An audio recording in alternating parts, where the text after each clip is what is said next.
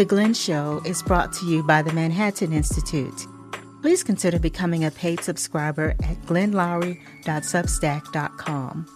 As a subscriber, you will receive new episodes on Mondays instead of Fridays and get access to exclusive content, ticket pre-sales to live events, monthly Q&As with Glenn Lowry and John McWhorter, and other benefits.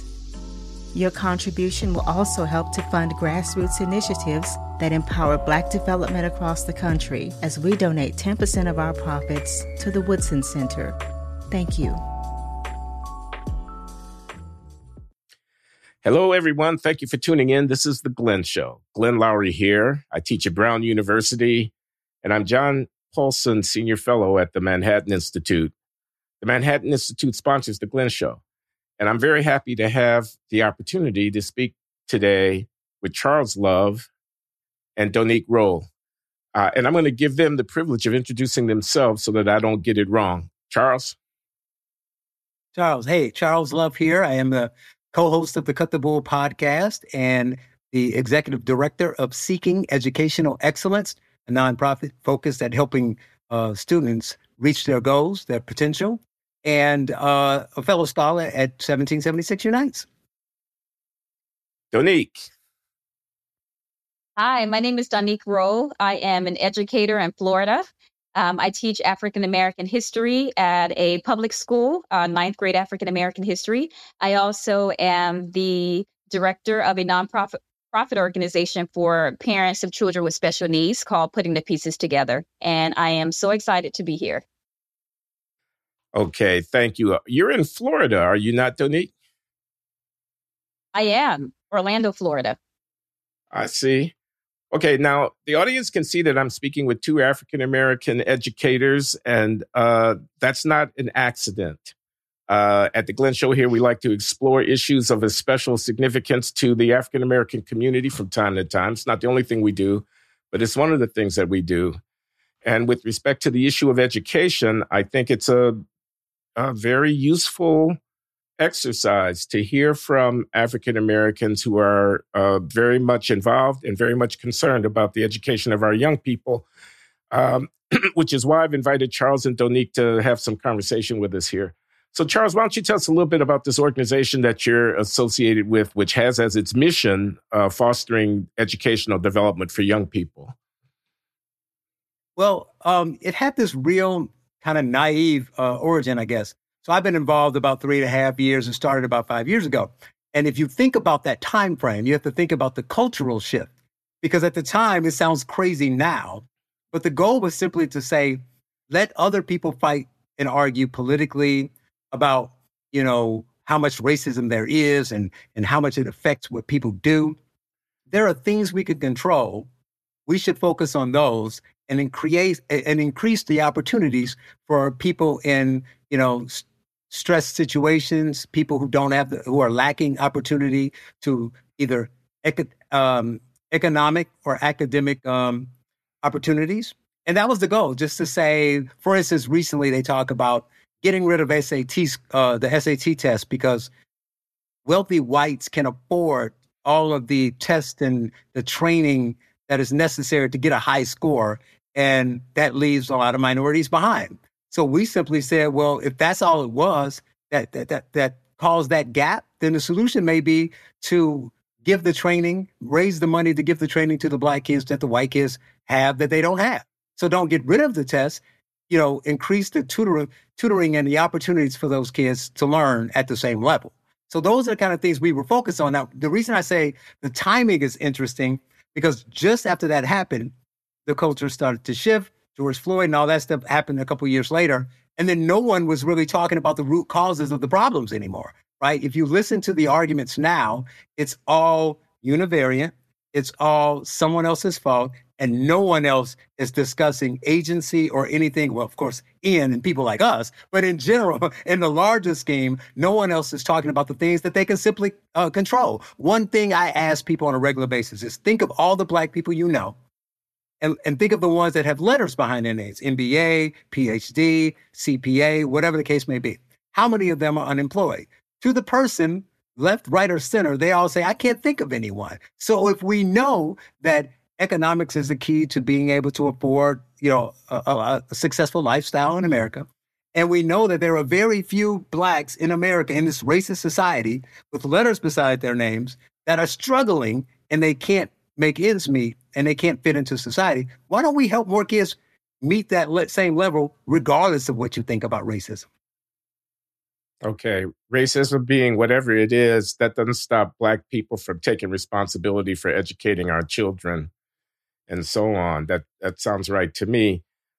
Now, Donique, you said teaching African American studies in, do I say correctly, public schools in Orlando, Florida?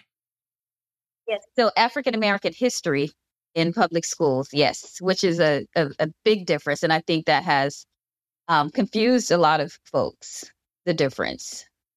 Because African American studies is an analytical approach to history and to Black experience. But I teach African American history or Black history, which is, to me, a night and day difference. And I teach it to ninth graders in public school. To ninth graders. I just was going to ask you to say a little bit more about the difference in your mind between African American studies on the one hand and African American history on the other. Would you? Right. So I think, like I said, I think it confuses a lot of people when you hear African American studies and African American history. Folks just assume it's the same, and it isn't. So the African American studies is more, like I said, an analytical approach to what we call the Black experience, to history. There is a lot of truths in African American studies, but it's also met with conjecture and a lot of opinion.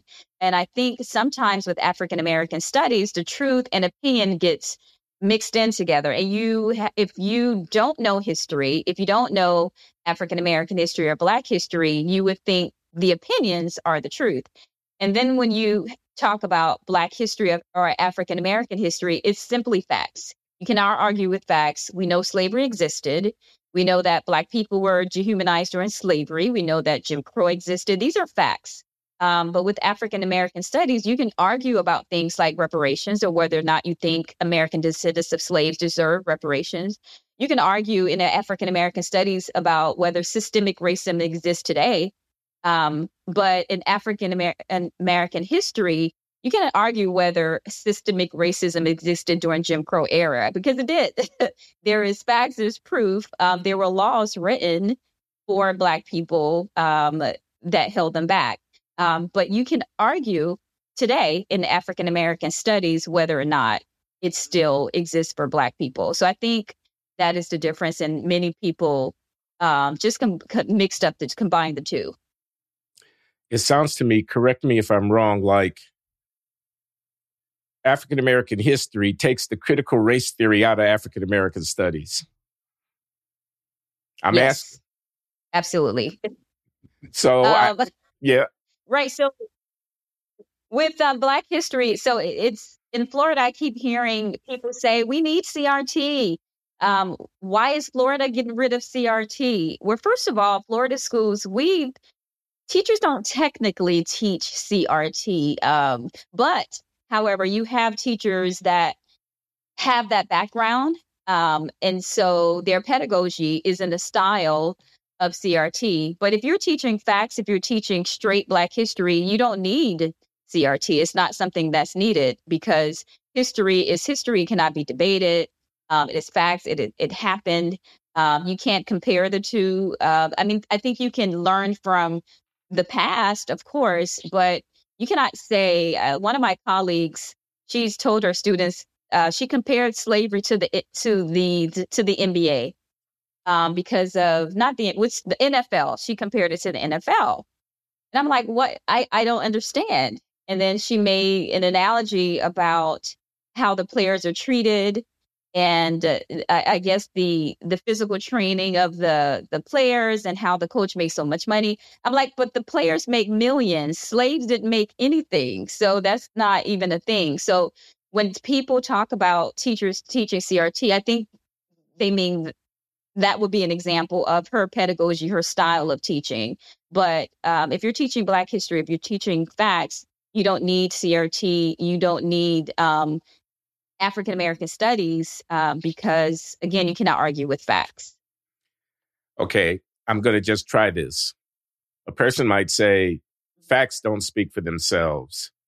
They require to be interpreted and narrated. It's true that facts are facts, but history is not simply a compilation of facts. History is, a person might argue, developing a narrative about the past. It's like telling a story about the past. And you can't escape that, no matter who you are, what your political or theoretical disposition might be. Everybody is one way or another going to fit those facts around some kind of narrative frame, and they're going to tell a story. America is a great country. Would you not allow that to be said in your classroom? African Americans are a marginalized people who have had to fight against oppression and domination. These are not exactly facts, although they are true statements about our history, a person could argue. So what would you say to that, to the critic who wants to preach about Black history, not just list the facts? He wants to get the students oriented in a certain frame of mind. I mean, is that something that you would not want to see in your classroom? I think you can definitely talk about the marginalization of Black people. And I think you can talk about that, that existed in slavery, that it existed in Jim Crow. And some may even make the argument that it exists today. And I will allow those discussions. I want those discussions to happen. But I would not push that on students. I would want to, I love debates in my class. So that would be a great debate to have. And I would have debates that were similar to that. But I think the difference is I would allow the students to engage in that. And then they would have to find sources to back up their point. And the person that has the sources and back up their points, I think that's great. They're applauded. And if we want to do a winner and or a person that didn't win, we can do that. But I definitely applaud those discussions. I welcome those discussions. I don't shut down those discussions because I think you can, like you mentioned, you can definitely make those claims, but you have to prove it. Okay. Professor, but I don't want to prove it for you. I want the students to talk and prove it. Go and do their own research. Charles. Yeah, I want to briefly just say, I think the big difference, I mean, and that's a really smart way to approach it, but you're right. You need to add some context and something around the facts. But the problem is the difference with those who are claiming the CRT or whatever they want to call it is that they're purposefully teaching it that way. So they're in their classroom as they lead from the front of the class, they're saying these are facts. You and I and many others write and talk about the problems with the 1619 Project. And what it says is, what is one of the essays, Kevin's essay about traffic? It says there's an essay called Traffic. Have you ever been in a traffic jam in Atlanta? Did you know that that's tied to slavery? So there is no nuance there. They're explicitly saying everything, every gap that we see today can be drawn to slavery. And people understand these things, yes, as you say, through stories. So I'll give you a quick one. My son, when he was and he was 6 years old in first grade, this is last year, it was MLK Day. So they had a lesson in school about MLK. I'm saying it slowly so you understand I'm saying MLK. He came home, we're sitting down for dinner, and I asked him to turn the light off. And he said, why? Because I got brown skin and I can be a slave? He got that from the MLK lesson in first grade. So I would like anyone, right, any proponent of CRT 1619, purposeful African-American history, to explain to me how that lesson benefited him, or is it net positive for anyone in America to be learning today?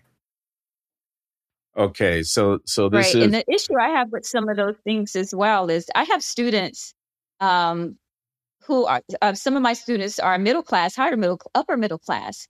And one day, one of the girls asked me, Ms. Rolle, am I oppressed? And I just thought, that's interesting that she asked me that. And I said, why do you ask me that? And she said, because this is when the George Floyd, this was a couple years ago, actually. And it was when the George Floyd situation happened and everyone was saying Black people are oppressed. We need to do something about the systemic racism that's happening. And so she was really confused, and she just thought she was, her mom's a doctor, very Cosby Show situation happening with her dad was an engineer. And she just assumed she was oppressed because she was Black, and Tamika Mallory and all those people told her she was oppressed. So she asked me, and then I said, well, what do you think? And then I gave her an example of what oppression looked like, and just taking her back to things that we've studied. And then I said, well, what do you think? And then she was like, I don't feel like I am.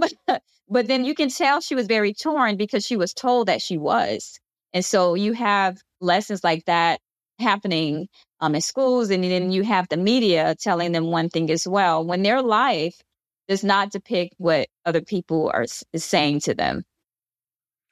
Okay, excuse me for saying this, but it sounds like exactly what I would expect to hear on Fox News, critiquing critical race theory as an indoctrination of our young people in the public schools, and we have to get control of that.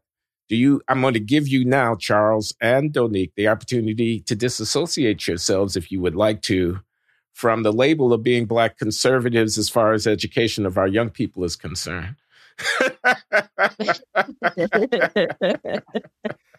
Man, it's funny because as much as I write and speak about, I try to maintain, a distance from a political standpoint. But once you add, you're giving me a chance to disassociate myself from conservatism from a standpoint of what's being done in education. Now, I don't think I can.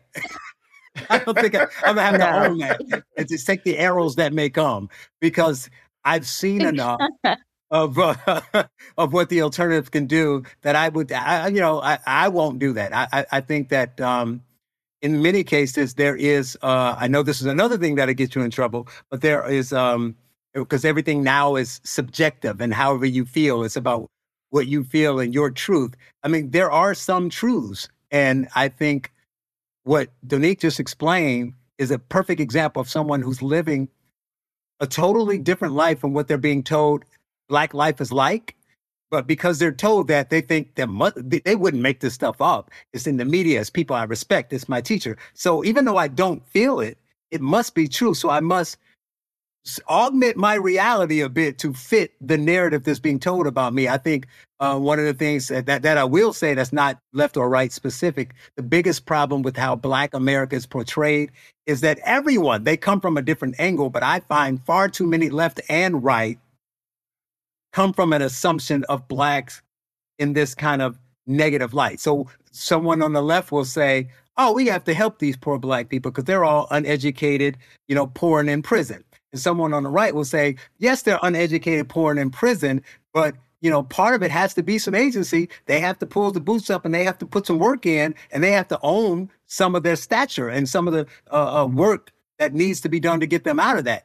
All that may be true, but we're ignoring the fact that most of us don't live. So I'm screaming saying, hey, most of us aren't in that stereotypical box that you're putting us in. You say crime is bad. There is obviously a disproportionate number of Blacks committing crime, but violent crime, still 2.5%. So I like to scream, we are the 97%. What about all the rest of us, rich, poor, and middle class, who are Black, who aren't committing violent crimes? So either way it goes, there's a perception that that's what Black life is like. And I don't know any Black people that say, I would trade that in to be white, to be other, to be whatever. So I think that's part of the problem too. So while I'm maintaining my conservatism, I will argue that there is a problem with how Blacks are depicted.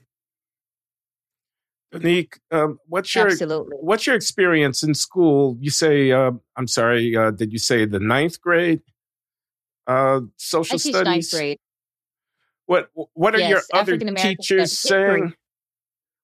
On these issues, I'm trying to ask you on these issues about how you teach the history of Black people in America, whether you're an outlier or, you get pushback from your colleagues, from parents. What's your experience in the classroom and in the corridor of the school building as a Black woman who is insisting on teaching the facts, but doesn't want to teach the woke ideology to her students? Well, my students, I would say that they do love the class. They love what they're learning. I don't. My administrators, believe it or not, are in support of what I teach and what I'm doing. Um, they want the truth. They don't necessarily. I don't know if they want woke or not woke. They don't really mention that a lot. It's because it's I have there's another African American history teacher. She teaches it completely different than I do, and I noticed that my administration is more drawn to the way I teach it because I don't sit around and tell students they're oppressed. In fact, the principal do not want us to tell students that they're oppressed. They want them to have hope. They want them to look at these innovators in Black history. They want them to see themselves better than their situation. They want them to know that they stand on the shoulders of giants. So they applaud the way that I teach Black history. So I'm really grateful for that. I don't feel like I get any persecution from that. However, 1 year teaching this subject, one of the parents was upset with me because she wanted me to teach more in a woke like situation. She wanted me to talk about just the tribulations of Black people and how hard it was. And when I was presenting hope, she had a problem with that. And she was like, you need to start telling my daughter and other students the real history, and that Black people are oppressed. Black people, white people did this to Black people. They need to know about the KKK. And I'm like, we do all of that. However, we don't just live on that, because there is so much to Black history than oppression. We have so many innovators, so many people doing amazing things. We have a Supreme Court justice who is a Black woman, a judge who's a Black woman. We have a Black man. There's so many wonderful stories in Black history other than oppression. And so I think that we should be able to teach both. And I think teaching both is completely fine. It's just when you're stuck on one thing. And I think that it's just, we're complex. We're not just oppression. We are innovators. We are of hope. We can do anything. And that's what I try to leave my students and tell them, that you can do anything you want to do. How grateful or how lucky you are to be brought in this particular time right now, that you can literally get any job you want. You can do anything that you want to do. There is nothing stopping you. And then I do have students say, well, what about racism? I'm like, yeah, there are going to be some idiots. There are going to be people that are racist. So what? Who cares? But I can tell you for certain that is not going to be the majority of the reason why you're not getting that job. And so I think that when I told them that, they felt you can tell that they felt a sense of relief. Like, wow, racism isn't going to hold me back from getting a job. So I feel like I'm just combating what the left is saying and trying to bring a sense of hope to my students, because I'm telling you, they really feel like they're not going to get a job. They're not going to do anything because of racism. Racism is going to stop them for living their best lives. So I'm here to tell you, no, it isn't. Let me just editorialize here for a minute. I promise it won't be long, but the thought that these beautiful, infinitely talented young people of color coming along in this great country where literally anything is possible would be taught that because of something that happened 50 or 100 years ago, their lives were truncated, and would be encouraged thereby to give up, to lose hope, to stop trying. That's really a tragedy, it seems to me. That's a great tragedy. It seems to me the stakes are really pretty high here in this conflict. But I'm going to just ask you not to just take advantage of your presence here, Donique. There's somebody called Ron DeSantis. I hear he's the governor of your state. I hear that he's very interested in these questions of education in K through 12 as well as in higher education. And I want to ask you what you make of the political battle that's ongoing, because Ron DeSantis is a conservative Republican last time I checked. And, yes, it's pretty controversial down there. And how do you fit into that debate about the governor's attack on Black history? Yeah. Yeah, didn't he object to the AP history curriculum? Excuse me. I mean, didn't he object to the deployment of that in Florida, the AP course in African American history? He did. The Florida DOE actually put a stop to it. They put a hold on it until they revise it. And Governor DeSantis, he certainly politicized it. Something that's a normal process. What I would say, from what I understand from other professors, that revisions happen all the time. The problem is it was politicized. It was made a huge deal when it is a normal process. However, contrary to the popular belief, Black history is not being banned in Florida by our governor. The Stop Woke Act, it is very controversial, and it has certainly been making the news everywhere. But I think what a lot of people fail to realize is the Stop Woke Act actually tells you to teach more Black history. It actually says teach the good, the bad, and the ugly. And I think people see the words when there's something in the Stop Woke Act that also says do not make children uncomfortable, something along those lines.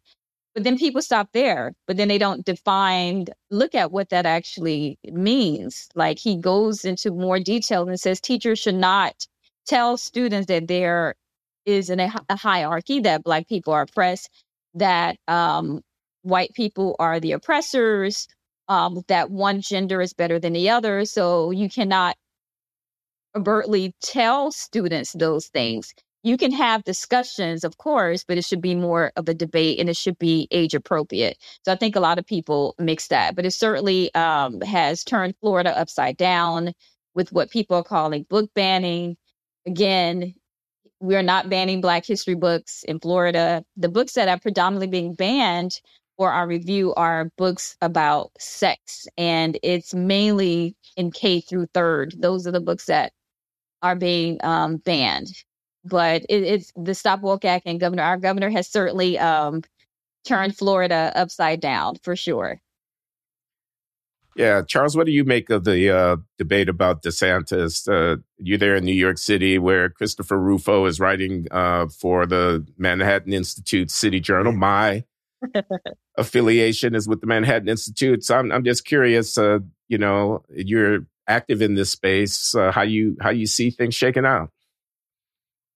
Well, this is, a difficult thing for me in the sense that, one, like Donique said, I'm bothered by it because the way it's reported is so, mendacious, right? It's like intentional. It's not like they made a mistake. They intentionally leave things out when they say the Stop Woke Act or whatever it's called. It says this when it doesn't, or they're banning books. And then it's almost like they know that people aren't reading enough because our lives are so fast. So the headline will say one thing. And then, don't say gay. That's another one of them. Right. And then in the article itself, it says that that's not the case. It's like, no one's really going to read it. And now he can't sue me for telling a lie because the article was true. It's just a headline.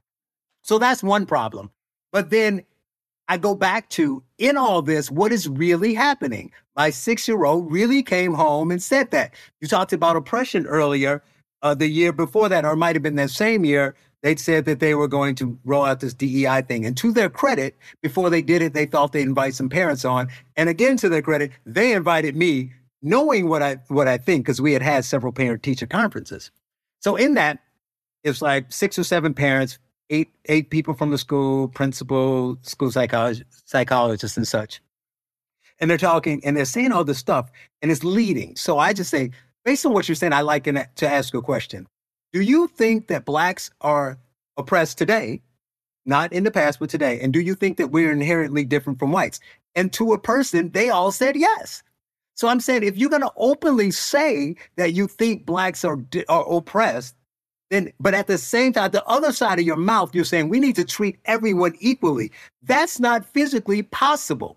If you think my son is less than, you cannot teach him the same way if you truly want to get him to the same level, if you think that genetically or inherently he's starting at a different level. So you have to invoke some biases somewhere and treat them differently. They were bringing in, they sent out an exciting email from the New York DOE saying, coming in a couple of years, they were going to roll out, what do they call it? English and math. They were going to do culturally relevant English and math, right? Which kind of basically says, we want Blacks and everyone to achieve a certain level. But we know that Blacks aren't on that level because of all these things in the past. So we're going to teach them in a cultural way so that they can get it. So it's like saying, yes, they can learn math. I'm not saying Blacks can't learn math. Just in order to teach them, you got to rap it to them. That's the only way they'll get it if you do it under a beatbox, right? So that's my thought on it. It's like, while we're debating what DeSantis is doing and what others are doing, and they're lying about, what they're trying to take out of the schools, they're like, what was really in that stuff, the AP African American Studies course, was a lot of queer theory, right? So they're blending Black history with this gender and race and LGBTQ stuff. And then when somebody says they don't like it, it's because you don't like Black history, but you're really, intentionally creating a scenario where you can backdoor some of this other stuff in. But at the same time, you're lowering standards. You're saying we got to teach Blacks differently. That Blacks, I had one white educator tell me Blacks come from the oral tradition, right? So even if you tie that to slavery, what you're saying is, you're admitting that slavery happened and is bad, but then you want to tap into all the bad stereotypes from it in order to, and then bring it forward 100 years and say, this is what we need in order to excel today. So that's what I think of it. I think it's bad. I think it's detrimental to education. Where we are already behind, it's exacerbating the problem. There's just nothing positive about it. And I just wish more people would speak up about it. What are some of I the... agree. I'm sorry, Donique, go ahead if you have something you want to say. Oh, no, I was just going to absolutely say, when people are talking specifically about African American studies, they don't realize or are paying attention to what's really happening. There's an agenda that is so clear that they are inflating the queer theory, LGBTQ. They're merging those two things together. And in a sense, and in my opinion, is Black history has been hijacked by a lot of these agendas. And I think that Black people really need to pay attention to that. It's not that we're taking away Black history. It is the other things that what DeSantis is having problems with is other things that are being presented in the form of Black history that isn't, like what Charles said, the queer theory. And it's fine to have queer theory. It's fine to have the LGBTQ studies, all of that. But when you merge it together and thinking that is having students believe that this is Black history, and when it isn't, that is a problem. And Charles and I were talking earlier, the problem that I have that the DeSantis administration is they're not stepping up to the plate. They're not coming forward. They're not they're not stepping up to the plate to letting people know this is not happening. We are for Black history. They need to be forward in this, forward in it happening. And because the media is just going crazy with it. And then I feel like they're not doing a great job of just really stepping up to the plate and defending Black history. If you say you're not getting rid of Black history, you're not banning it. They are not. But what do you do? Let's push forward. Let's get in front of it. Don't let the media, the left media, take control of the whole narrative. You need to be in front of it. And that's one of the issues that I have with the administration. They're not in front of it like they should be. Okay, you have both mentioned the LGBTQIA plus agenda. You didn't quite say it that way. Queer theory. So I'm thinking intersectionality. I'm thinking Kimberly Crenshaw. I'm thinking statements like, a threat to liberty anywhere is a threat to liberty everywhere. I'm thinking human rights. Do the claims of Blacks to be free from historical oppression stand on really any different ground than the claim of a gay or lesbian or transgender person to be treated without discrimination or disrespect? Is it really a different claim? And I'm just going to ask you to defend this proposition that you guys have put on the table that of hijacking.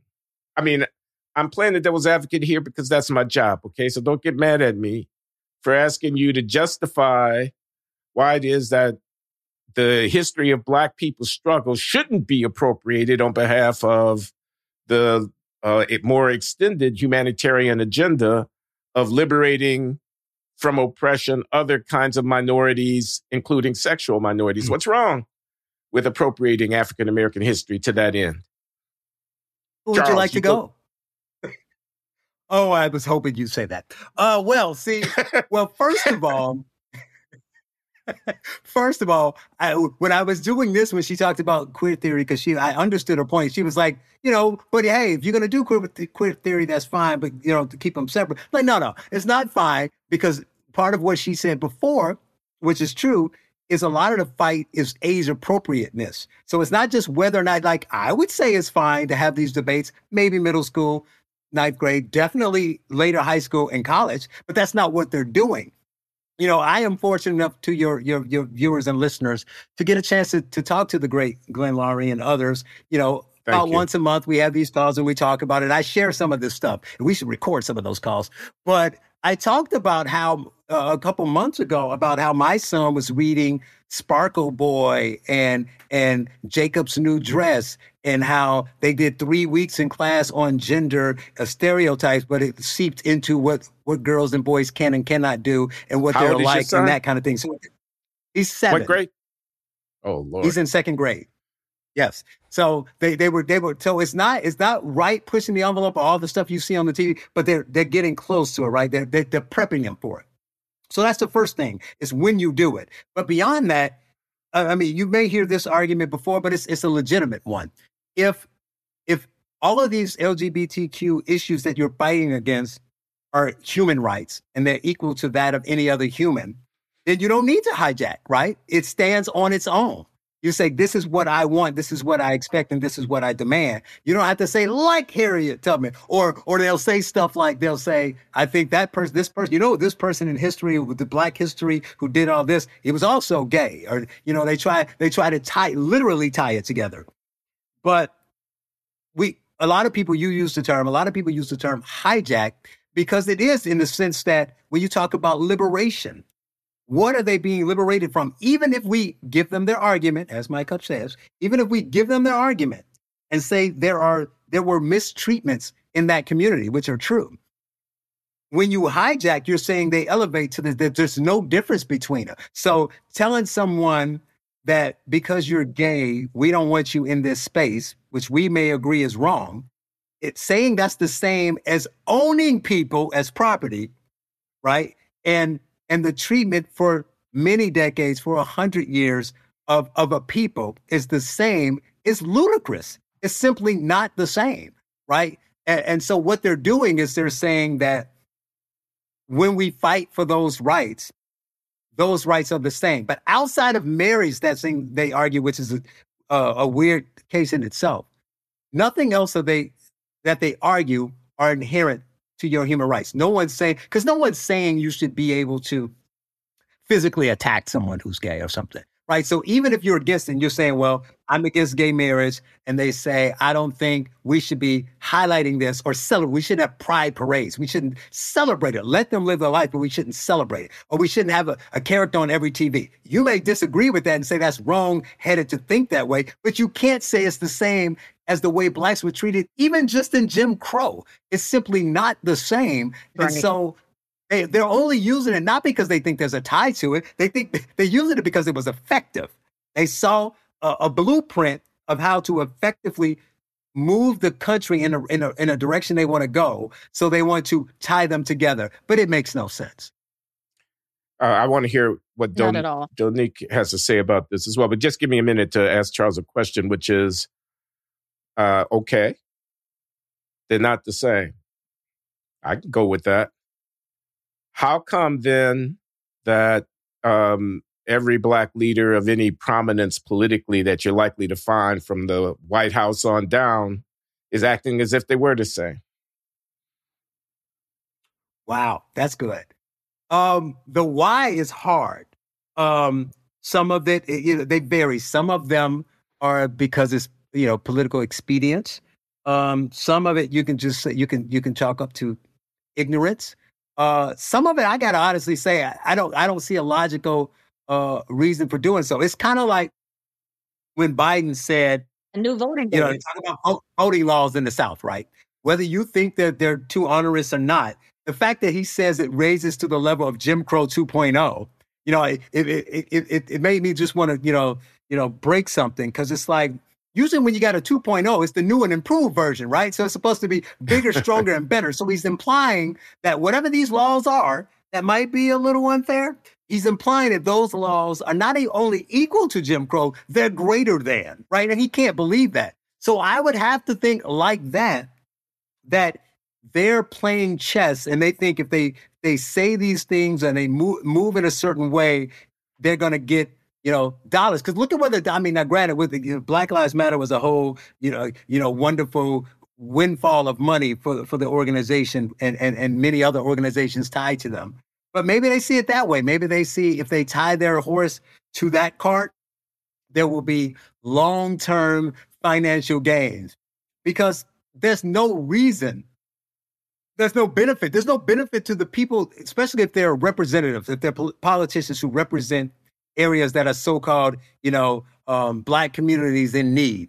There is no benefit to the South Side of Chicago for their congressmen to get up and say, we need to put, there's no benefit for them to push illegal immigration, then they do it, right? Whatever your views are on that, to say my constituents are struggling on the South Side of Chicago and I need to do what's best for them. So I'm going to sign and back every piece of legislation I get that's going to bring more people here illegally, that's going to counteract any positives we're doing for the constituents I claim to care about, but they do it. So I would put those two together. There's no logical reason, but I don't know if I can give you a definitive answer as to why they do it. But I admit that it happens. They are openly and vigorously defending everything else and equating the two. Okay. I think there is an answer. I think they found a new voting base. But it can't be that large. I think as simple as how large is that voting base? Simple as that. I think they honestly think that, because there's no logical, like you said, there is no logical reason why you are putting those two together. Like, to me, that it is illogical. There is no laws that are written against them. There is, you don't have over 400 years worth of oppression. You don't have over 100 years of set laws that specifically aimed at you, telling that you can't get a job here, you can't go in this space. And mind you, I'm not undermining, because I know that some of them are being discriminated against. I get that. But I feel like it is dishonest to say that the majority or a lot of people are against the LGBT community, when a lot of us have cousins, aunts, uncles that are a part of the LGBT community. And we do not hate our family members. They have been existing forever. We love them. And so I just think it's interesting to see that now you feel like, when you feel like you're being oppressed, you feel like everyone's against you, when you are literally winning. You are in every space. You are in every workplace. You are applauded. People want to be around you, are putting you in political spaces because you are a part of the LGBT community. I don't understand. I don't understand the idea of just putting those two things together, because they are completely separate. If you want to have your own struggle, define your own, I think you should do that, but do not blend it in with another group of people. Do not say that we are the new Black people, because I've heard some people in the LGBT community say that as well. What does that even mean? And one last quick thing, if I may, I'll be quick though. Like, I know that there's a problem with it, and people kind of roll their eyes when you say it, but there's something to the fact that it doesn't make it right. I know we're all about living your life. You should be free to live who you want. It's not fair that you have to hide it, but it's something to be said. Because in the 50s, if you go back to the 50s, there were literally things that they could not do. There were jobs they couldn't know, things of that nature. But they had the ability to say, well, because of that, I'm going to hide the fact that I'm gay. I'm not saying they should, but they could. But if you were Black, you couldn't say, well, they got all these Jim Crow laws. I'm just going to hide the fact that I'm Black. So there's something to be said for that as well. I don't know if all these comparisons really add up. I mean, there's no doubt that being Black and being gay are not the same thing. I think we can all stipulate that. But here's some arguments. One of them is the enemy of my enemy is my friend, which is to say there exists conservative quarters of American culture. Let's call them white evangelical Protestants or conservative Catholics, like the people on the Supreme Court that the liberals don't like. Mm-hmm. And today it's you, and you know, you're the making your arguments about racial equality and whatnot. Tomorrow it's going to be the gay people, and you know, it's coming from kind of the same source, and we're allies here. We're kind of cousins or something like that, fighting in the same, laboring in the same venue, fighting against the same forces, and you take your allies where you can get them. And then the other thing is just to say, if you've suffered oppression, you might be more sensitive to perceiving oppression, and you might empathize with people who are going through struggle, and something like that. I'm trying to right. Here's the problem with both of those. But here's the problem with both of them. The second one is like, let's be real. That politician with this expensive tailored suit and all that money coming in hasn't really. He's not comparing his oppression because he today hasn't been oppressed. So he's not taking his oppression to compare it to and say, I'm more sensitive to others' oppression because of mine, because as he's talking about his lived experience, because I'm sure his lived experience is pretty great. But the other piece is, I get the two allies, but a lot of the Black community, obviously the whole culture shifting, tends to be pretty evangelical themselves, right? So their beliefs, their cultural and their religious beliefs are against that group, right? Now, maybe not the politicians who are speaking out, but when you go into the community, when I talk to my friends and family, people in my circle, they're not as violently anti-gay as people were decades ago, but they're like, oh, I'm not having this, right? They don't see the tie and the connection because they don't feel that, from a moral standpoint, they don't think morally it's right? So they don't think it's really the same. There's an allyship there, but their leaders, as it were, the politicians say that there is. But they're wrong. They're wrong in 2023. I mean, first of all, they're pushing against the wheel of history to a certain extent. I mean, you can't undo the changes in mores and such that are very widely advanced. It's not a matter of law. It's a matter of social custom. There's been a revolution the last half century in ideas around sexuality. And if you're going to take the stand today that against gay marriage or against gay rights, you're going to refer to them in the third person, they this and they that. A lot of people are going to call that, including my son, Glenn, who's a gay man. He's going to call it homophobia. And he's going to say, I've seen the enemy. I've met the enemy. I know who you people are, you Black Christians. And you threaten me. You threaten my ability to live my life in an unfettered fashion. So, I mean, maybe our responsibility is, while we protect our children against the inappropriate introduction of sexual themes to them when they're 7 years old, also take up the responsibility of educating some of our co-racialists that the year is 2023, not 1953. I offer that for your... Where does that slope stop slipping? Because you got to look at what the culture is doing on the back end, right? So as an adult, I say people should be able to do what they want. I don't have to like it, but it's not for me to say not. But even when you get beyond the age appropriateness, you get to the point where we see the madness in TV and Twitter and the theater and all that kind of stuff. So, that Overton window is going to continue to shift. So we're going to, even rational people like yourself, are going to go from, the 50 years, the culture shift, this is what it is today. You got to stop fighting against it till you're going to be like, how do we get to people 60 genders on every government form, right? So at some point, we have to push back or else it never stops. Okay. Donique, did you have something you want to add? I think Charles covered it. He certainly covered it. I just think that a lot of people are still living. I think Charles alluded to the earlier in the 50s and the 60s, and just living in the past. Like, a lot of that stuff happened, and I don't think anyone argues against that or is saying that it didn't happen. But if you in 2023. We have, again, gay family members who are out. Some of our brothers or sisters or our children are living that lifestyle, and we're not hating them or wanting harm against them, and we'll protect them against anyone who's doing that. But I think at some point we have to realize that we've progressed as a people, that we've evolved, and we're different and we're better. And so I think that has to take an account for something. Okay. We're getting toward the end of the hour. I just want to ask about charter schools, and I want to ask about homeschooling and about the extent to which those factor into you all's thinking. I know you're a public school teacher, Donique, but there are movements afoot to enhance opportunities for young people.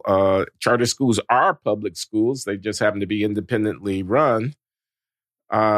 And homeschooling is a growing phenomenon amongst African Americans, just as it is in the country at large. What are your thoughts about alternatives to if the woke teachers union folk have got control of the classroom agenda in many public schools? What are some of the alternatives that Black parents can think about availing themselves of? I think homeschool is absolutely fantastic. And people always look at me side-eye because I'm a public school teacher. And I always said if I had a brand new kid, I would 100% homeschool, just because I see what's going on with the teachers and what's happening in the union and all of that stuff. But I think that is a great alternative. More Black people, like you mentioned, are homeschooling, are staying at home with their kids and educating them themselves. And I think that's fantastic. There's a lot of groups.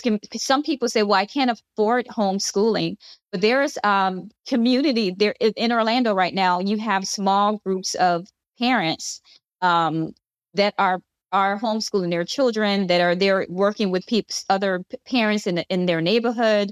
They're calling their teacher friends that are coming over to do small study groups. So you have other alternatives than a public school situation if you're worried about the indoctrination. And I think a lot of Black students right now are thriving outside of the public school system. And I have so many friends who have chose to get their kid out of public school system into a small homeschool situation or a community education group. And they are absolutely thriving, doing better now than they've ever done in public school. And I think that Black people should continue to look for other alternatives.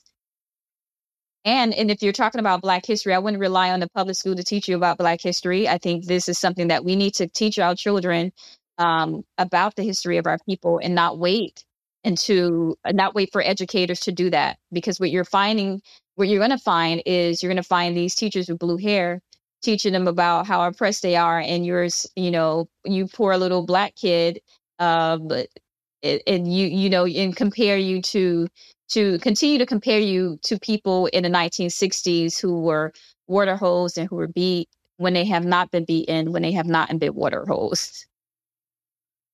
Okay. Charles, I'll give you the last word.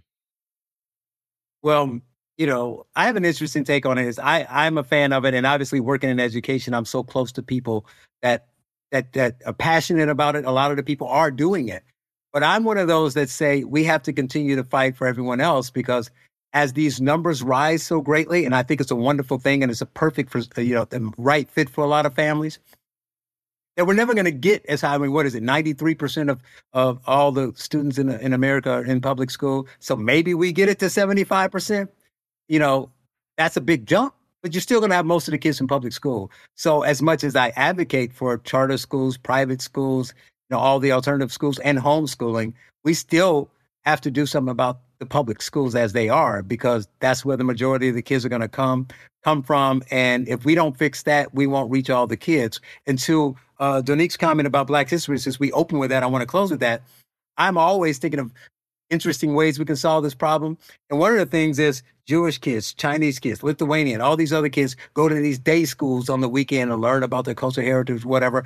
Maybe we should just start teaching Black history on our own, like on a Saturday school standpoint. Just go to school Monday through Friday, and on Saturday you go and you learn about your history. So some of it will be in a public school, but like you say, stop expecting the government and everyone else to teach you're talking about expecting the government to teach your culture. That makes no sense. If you believe it's that important, you should do it. And if you don't think you're equipped to do it, then find, a school around you and create some schools that teaches it that will teach it to all the students. Okay. I can't resist this, Donique. You're teaching social studies and you're teaching Black history. Who are some of the heroic figures that you put in front of your young people and offer up as the exemplars of the best and brightest and most noble and important figures in Black history? We certainly talk about Malcolm X. We actually just had a whole lesson on Malcolm X and the Black Panther Party and what they stood for. Their 10 points, what they would like to have in their community. And my students, they were absolutely floored by that, because there is the misconception that you have their violence. You have Martin Luther King, you have Malcolm X. One was nonviolent, one was violent.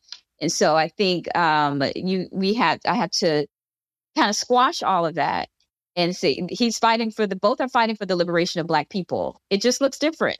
I've introduced them to Thomas Sowell. Just a variety. Like we've of course talked about everyone that you're used to, the Rosa Parks, the Martin Luther King, the Booker T. Washington. We talk about Frederick Douglass. So many of them, because I think that in the public school system, you're kind of limited to to Martin Luther King and Rosa Parks, the end. And then if you're talking about your newcomers, and then you have Kendi and Crenshaw, they're into it, and I think that's fine. You can introduce all of them, but let's open it up to a Thomas Sowell. Let's open it up to Booker T. Washington and other people as well. So I think teaching a variety of our Black leaders is very important, to not just have one perception of what Blackness is. You need to have all of it. So I think that is very important, just to introduce students to these names that they might not have known or will probably not hear about until perhaps college. So that's important. What do your students think of Justice Clarence Thomas? Do you know? They honestly, I teach ninth grade, so they just know that he is a Black man on the Supreme Court. They're not into the politics. They don't know that people refer to him as an Uncle Tom.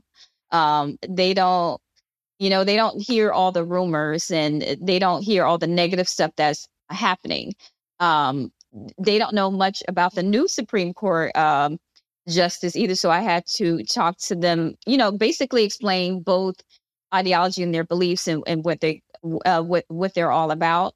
And they're just happy that there is 2 Black people that are in the Supreme Court, and that's all they pretty much care about. So I keep telling people, students aren't political. Whatever you tell them, that's what they're going to spill. But you have to give them a balanced approach to history, a balanced approach to what's happening in their world, and not just tell them one point of view. Okay. Well, they're going to leave knowing who Thomas Sowell is. They're going to leave knowing who Thomas Sowell is. Everybody should know who the great Thomas Sowell is. That's true. Even if they don't agree with every word that he's written, he's a towering figure in 20th, 21st century American intellectual life. A great man. I don't have a problem saying that. But in any case, I'm going to sign off. Glenn Lowry at the Glenn Show. I've been with Charles Love, New York City educational activist and affiliate scholar with the Woodson Center in Washington, D.C., and with Donique Rolle, who teaches ninth grade social studies in Orlando, Florida, and speaks for herself. We got to say that. So thank you both. I appreciate it. Thank you. Thank you.